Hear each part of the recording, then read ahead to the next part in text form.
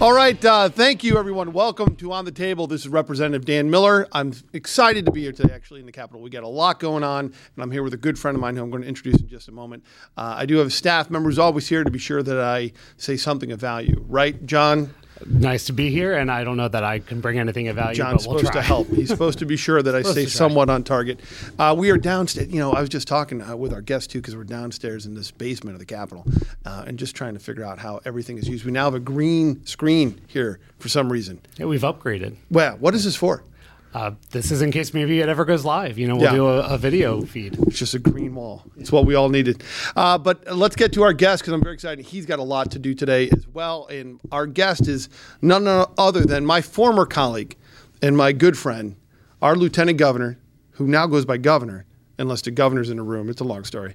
But our friend, Austin Davis. Austin, thank you. Hey, Dan, thanks for having me. It's great to be on the table with all your listeners today to talk about the great things we're doing here in Harrisburg to improve working-class families' lives here in Pennsylvania. Well, we're here on a big day, my friend. How's it feel to be part of Josh Shapiro's team in delivering the budget address today? You know, it feels great. I mean, we had a short timeline because we were sworn in on January 17th to put the budget together, but I could not be more proud of what we deliver. A common sense budget that helps move Pennsylvania forward, that makes investments in education, that makes investments in public safety, and literally something that I think everybody can get behind, a budget that brings together Democrats, Republicans, and independents. So we're hoping to take the tone down a little bit here in the Capitol and do some things that help benefit everyday Pennsylvanians. Well, you know, and speaking of that, because we just did a dinner at the governor's mansion where he brought the House and Senate Republican and Democrat leaders. You were obviously there playing a key role. Josh and his team went up there, made a sort of an executive summary.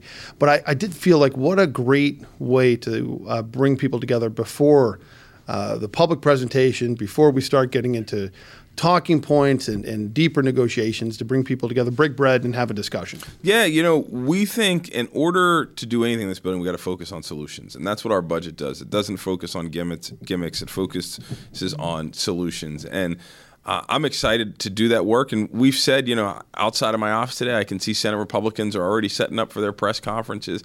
We know that folks are going to have reactions to our budget, but we hope at the end of the day, folks will come to the table with a serious mindset to get things done. You know, I got to say, though, too, I was talking with a couple of our newcomers who are, you know, new to our caucus. We have a very excited bunch here who have just been elected as members of our House majority.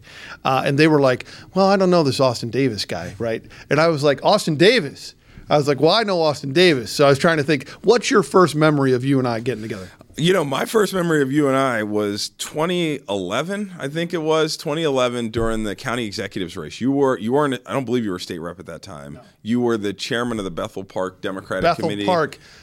This is or, how. Sorry, oh Mount my Lebanon. God! Mount Lebanon. Oh, my apologies. God bless Bethel Park. We're going to have to stop here. I can't believe I Show's forgot. over. I mixed up Bethel and Lebo. Park and Lebo. Go ahead. But you were the chair of Lebo. I was a young staffer for County Executive Fitzgerald, literally like right out of college. I graduated college in 2012, and we were just. I went to work at the county. You were still at the county as an assistant solicitor at the time, Mm-hmm. and we were like, I think the only two in the administration who actually understood like Democratic committee politics. Yeah, and so we kind of geeked out on that, and then you came to the House, I think 2015 or 16?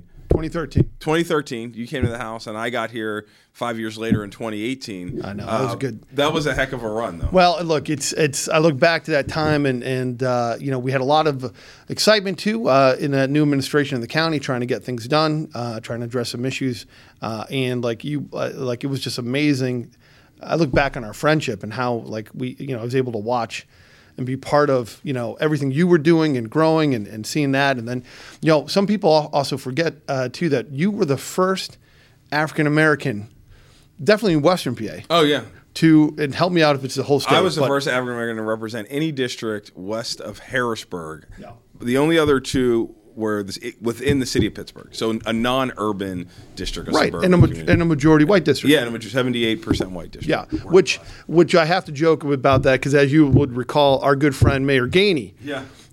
told me in 2013 and 14 how that would never happen. Yes. So, you were the one believer who believed. You were like, yeah. At the time, I think he was like, no African Americans going to get elected in any district except my two. Then I won. And then literally 3 months later, our former colleague, now Congresswoman Summer Lee, won in the district right next to mine. Yeah. And so it really proved that I think people wanted a different type of leader, but I think people wanted leaders that they could connect with, right? Well, and look, I'm optimistic. I'm excited to see what Western PA, continues to grow to be, and how people are looking for solutions and not looking on stereotypes of things of the past, right? So they're looking for the person who they can relate to, connect with, who they see as an advocate. And skin color, religion, or anything else that used to be barriers, God willing, more and more, we push that to the side, right? And your election, though, really kind of emphasized and helped me win a bet with Gainey, which I appreciate. Well, and I'll say this: the one thing that, particularly in the Mon Valley region, my district, Summers district, the thing that binds everybody together, and unfortunately, is we're all working class and poor. Like there was not a wealthy part of my state house district. The median income was $35,000 in my state house district. So if you were a white person in that economic status or a black person in that economic status, you weren't too different in terms of a place. And so in a weird way, I think that brought people together around a common issue to fight for working class people and to try to move communities that had often been forgotten about. And that's a key part of what, in particular, our Democratic caucus is about. I know how you and I are forged and what matters to us and what we share in common with that. So that's fantastic. But, look, I know I don't have you all day, but I got to ask, we got this budget. Now, I obviously know some things. Give me the one or two things maybe that you're most excited about. I know the governor's going to outlay his priorities, and I know you're supportive exactly. Yeah. What did you see that was like, you know what, man, I'm jazzed? Well, there are a number of exciting areas, but one in particular is the resources we spend on violence prevention in our communities. It's something that every community is dealing with across Pennsylvania. The governor put me in charge of the Pennsylvania Commission on Crime and Delinquency. And for example, that money is going to help put more police officers on the street. It's going to help more invest in neighborhood programs that help keep kids safe. It's going to make sure we are giving people ladders of opportunities so they don't have to turn to violence. We know one of the quickest ways to take a gun out of somebody's hand is to put a paycheck in it. This budget does that. Another thing I'm really excited about is the resources that are going into the pardon process here in Pennsylvania. Right. The governor puts an enormous amount of resources in the pardon process to kind of reimagine that, to help clear the backlog. And that's part of your focus, right? Yeah. As Lieutenant Governor. Yeah, as Lieutenant Governor, I chair the Board of Pardons. And so, Pennsylvania should be a place for second chances, and we shouldn't be held up based on a backlog. And so we're going to try to help clear that backlog. And I like how you're talking about both things, though. I mean, look, we do need well-trained, well-paid, well-supported police officers, right, who have the resources they need to do things by the book. And we also need investment into communities and programs. And look, your McKeesport has had a challenging, month, 6 weeks. Yeah. So my guest today, I invited a guest to the budget address, Officer Chuck Thomas, who was the McKeesport police officer, who was the partner of the officer who was unfortunately killed, and he himself was wounded. But I invited him to be here for the budget address because, my community has faced a tough time, but it's also been across the Commonwealth. We've had the Temple police officer Sergeant Fitzgerald who was killed. We had the Black and Ridge police chief who was killed. Yeah. So in our first month, I've attended multiple services for officers who've lost their lives in the line of duty, and we need to make sure that we're addressing the violence in our communities. We're making sure officers are well trained, well staffed, properly funded. We need to make sure folks have access to mental health supports, because we're seeing that's a huge factor in a lot of the violence we're seeing in some of our communities. We need to make sure that we're passing common sense gun regulations, like red flag laws, like universal background checks. And so there's not going to be one single bullet or single solution that's going to solve these problems. It's going to be a collective, and it's going to take Democrats and Republicans in this building to come together. Well, I mean, that's well said, my friend. I was talking to Representative Gergely, obviously about the police officer death, which unfortunately, from what I understood, it was a person, the police officer and his family lived on his street. Yeah. Very close by, and obviously I talked with Representative Steele, her district, as you referenced, lost a police chief horribly with it. So these are very real scenarios. There's no doubt, but that investment in both making sure that well-trained police, as we were talking about it there, but also that community investments are done in a way that can help provide other opportunities, especially when you've had some areas that have been struggling for that type of support for a long time. So, but anyhow, that's number one. I appreciate that. Give me another one. What else got you jazzed? So $10 million for indigent defense in Pennsylvania is huge. Pennsylvania is one of only 2 states that doesn't provide any money for indigent defense. Here in the Commonwealth, that's huge. We need to make sure folks have access to legal representation in the Commonwealth. Well, and when you say indigent defense, of course, we're talking public defenders? Yeah, public defenders. Yeah. Which obviously, yeah. You are a former public defender. Former public defender, and I care so much about with it. I would note that I think the state does pay some indigent defense, but to be fair, it's only if they're trying to kill you. Yeah. So once if it's a death penalty case, I believe the state will pay about $500,000 towards that defense. But on the operating costs of every county public defender's office that's there, state pays nothing, and so that puts the burden on the counties, and you get into inequity between the counties, even between Allegheny County and Washington, or Allegheny County and Westmoreland. You don't have that sort of same level of support, and it trickles down to the public defenders on the line, to the people who help their filings, doing their legal filings, to the people who do the investigations. It takes a lot to fund. I think counties should be excited by what you and Josh are putting together. Absolutely. And, one of the other more exciting points is not only does this budget not raise taxes, it actually cuts taxes. Taxes like the cell phone tax, which is kind of a nuisance to a lot of folks. We expand the property tax rent rebate program to make sure folks, we increase the eligibility, but also increase the return folks are getting from that program. So I am super excited about a number of elements in this budget that I think are really going to help move Pennsylvania's working class families forward. All right, so here's the tough question for you. All right, so are you saying you would vote for this budget? As a member of the House, if I was a member of the House today, I would vote on this budget. But not only would I vote on this budget, I would speak in support of it on the House floor. Yes. The gauntlet is third and down. Yes. Well, look, and we're going to see obviously appropriation chairs who haven't been there before. I'll look forward. Our friend Jordan Harris will be talking about that today as well. I know our Republican friends will be giving their initial perspective as well too. And look, people understand. Will understand that this is the process, the beginning, really, of the process. You guys have budget hearings coming up. You're going to be involved with that too? You know what? Not so much. Luckily, as Lieutenant Governor, I don't have to go. I don't think I have to participate in the budget hearings, but I'll certainly be around and to be helpful to our administration in terms of meeting with legislators and helping them understand our priorities to move them forward. Well, and look, we appreciate. I know because you brought several of Josh's key staff to meet with delegation and legislative leaders here to go over priorities.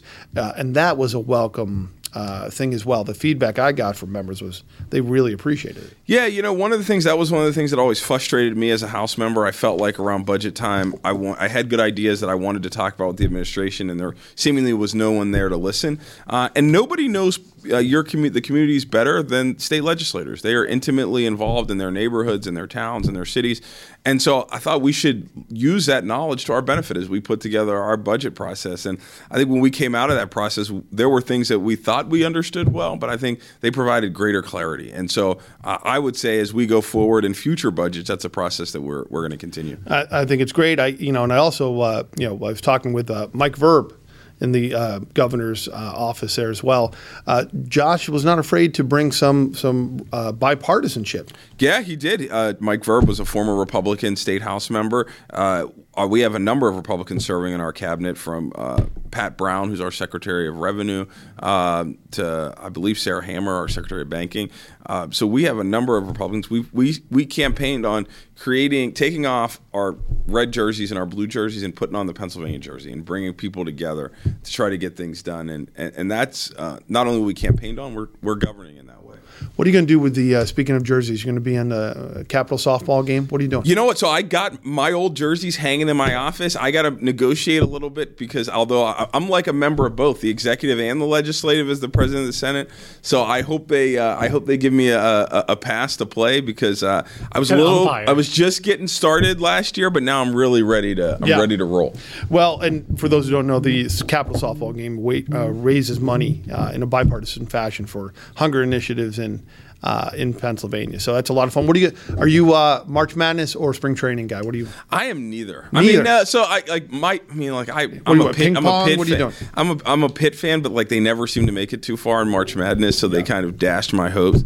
I'm probably more of a football guy, an NFL guy in the fall, so I don't really get into the basketball. But I do want to explain the lieutenant governor, and the lieutenant governor, because most people don't recognize this. Well, the lieutenant governor, when you are usually the governor and lieutenant governor are in separate places, right. And so the correct title for lieutenant governor when I'm not with the governor is governor. So you will hear, if you notice any of the detail guys that follow me, any of the guys in the Senate, they will always say Governor Davis. When the governor is with me and we are in the same vicinity, it is Lieutenant Governor Davis. Yeah. So that is the correct term. Well, I'm glad because I brought it up and then people were like acting like I was joking with them. They were like, "No, that's not right. No, we're not going to call Austin governor." I'm like, "That's how you show respect." Yeah, that is actually the title. So anyhow, Austin, thank you so much. Look, Mr. Austin. Yeah, we love him, and we're as his friend, of course. Like I'm incredibly biased, so I'm so excited and proud, and I know the leadership you're going to do is tremendous. Great family, excited to see everything that's moving. Your work and this budget that you and Josh have put together.